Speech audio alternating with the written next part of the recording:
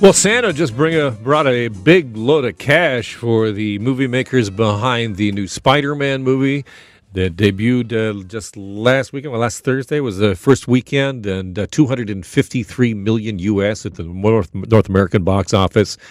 Global total of 587.2 million.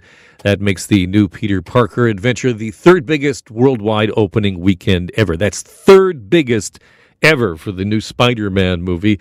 Meanwhile, Spidey just absolutely has crushed West Side Story or the new Del Toro movie. I forget its name, but anyway, it's just basically it's off to the races. And this is at a time, keep in mind, that pandemic restrictions were coming in. So like this movie was completely pandemic proof as well. Let's hit a little bit of the trailer here. Ever since I got bit by that spider, I've only had 1 week where my life has felt normal. That was when you found out.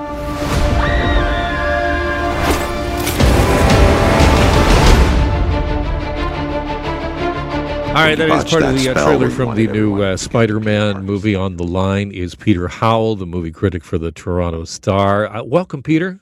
Hey, how you doing? I'm doing well. I'm taking a lot away from the numbers for this movie and what it says about movie making in the future and what studios will be willing to spend money to make.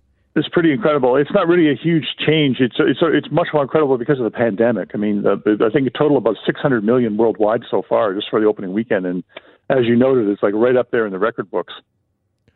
And this means that it's not only, I guess it is pandemic proof is the idea, is because as studios think, well, what will actually get people out of their homes after they've been, stuck there for so long? It seems like Men in Tights is the only thing.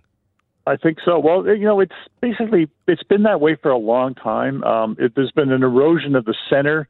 You have the really high-end blockbusters, and then you have the horror movies at the bottom, and in between you have movies kind of like West Side Story, which sadly should have done better. It's a great movie. It breaks my heart to see how it's basically gone down in flames. Yeah, I'm kind of with Scorsese on this one. Scorsese, who somewhat famously said that cinema is an art form that brings you the unexpected. In superhero movies, nothing is at risk. Do you agree? Are superhero movies cinema? It sort of depends the day you reach me. But, there's somebody who I like to quote. He's the head of the Cannes Film Festival. His name's Thierry Frémaux. And he has a saying that to love cinema is to love all of cinema. And he programmed in his most recent Cannes Festival, he programmed F9, like the 9th edition of the Fast and Furious movie. He programmed proudly that, the world premiere of that movie. So, this is a guy, if you love music, if you love food, if you love film, you have to leave yourself open to all kinds of experiences. So I totally get where Scorsese's coming from. I mean, I've been reading about Spider-Man since I was a kid, and I've watched all the movies. I don't need more Spider-Man in my life, but there are people who do, and there are people who love Spider-Man, and that means so much to them. So I like to see people have a good time at movie theaters. I don't want to see them have a bad time. And if they have a good time seeing Spider-Man, then I'm all for it. Is it some kind of cultural snobbery to look down on superhero movies because they don't put anything at risk? When you go into a movie like that, you're not going to be challenged outside a certain set of parameters. Yeah, I think it is. I have to say, I think it is a certain amount of snobbery. I mean, who needs challenge right now? I mean, movies historically are escapism. I don't think anybody wants to go to a theater right now and to be made to feel worse. I mean, we already feel worse because of everything that's happening with the pandemic and everything else. So if you can escape your world at the theater right now, I'm all in favor of that. So, I think there's a certain amount of snobbery, I have to say. And I mean, we sort of come back to this, and as you said, it's been a trend for some time as we've seen the blockbuster numbers come out of all the Marvel movies. I mean, what does it mean for the business of movie making? Well, that's probably the tougher part of it because it encourages people to make more Spider-Man. Like this is actually Spider-Man 8, I think, if you have the right count, 8 Spider-Mans. So then you'll be less likely to make a smaller movie because, there's the returns aren't there. But another thing, people always knock the Oscars, but if you didn't have the Oscars, then producers would have absolutely no reason to make those kind of movies at all because they also want to gratify their egos, right? So they'll make a prestige movie that they know will lose money if they think it'll get them an Oscar. So you've got these different things happening, and I know from a business point of view, it makes more sense to make the big, huge IMAX kind of movie that you'll bring out the younger audience for. But the movies for people that are like, say, over about 40 or 50, increasingly not likely to see them on a big screen, which is very sad.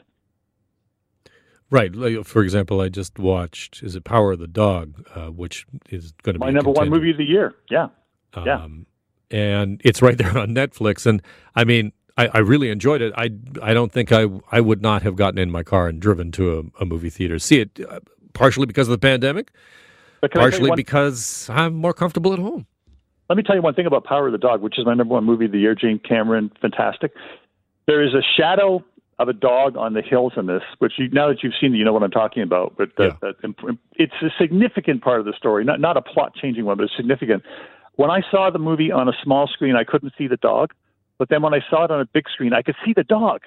Oh, really? Because that's so interesting because there's a moment in the movie, and I did not see that at all. I was like, I don't know what they're talking about. But so you're saying, again, it informs you in a different way when you see it in the theater.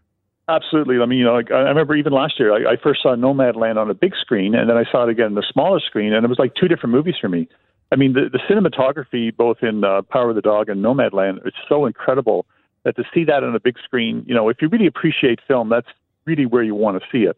But if people, by the way, people want to cheat a bit, if you go to my Twitter page, which is at Peter Howell Film, I've got at the very top, I've got that actual dog picture. But so you can see it if you want. There's a still from the movie, but better to see it on a big screen. Peter, this has been a great conversation. Thank you so much for your time today. You're welcome. Merry Christmas and have a good time at the movies. Thank you. That's Peter Howell, who is a movie critic for the Toronto Star. When's the last time you went to the movie theater? There's something in knowing that when you're plunking down the money, because it's an investment, going to tickets and the popcorn, all the rest. We've talked about the cost involved. Like, are you willing to do that and say, well, I got to come out of there with a movie that's going to challenge me? Or you're like, give me the tried and true. Give me the Men in Tights. Give me Spidey.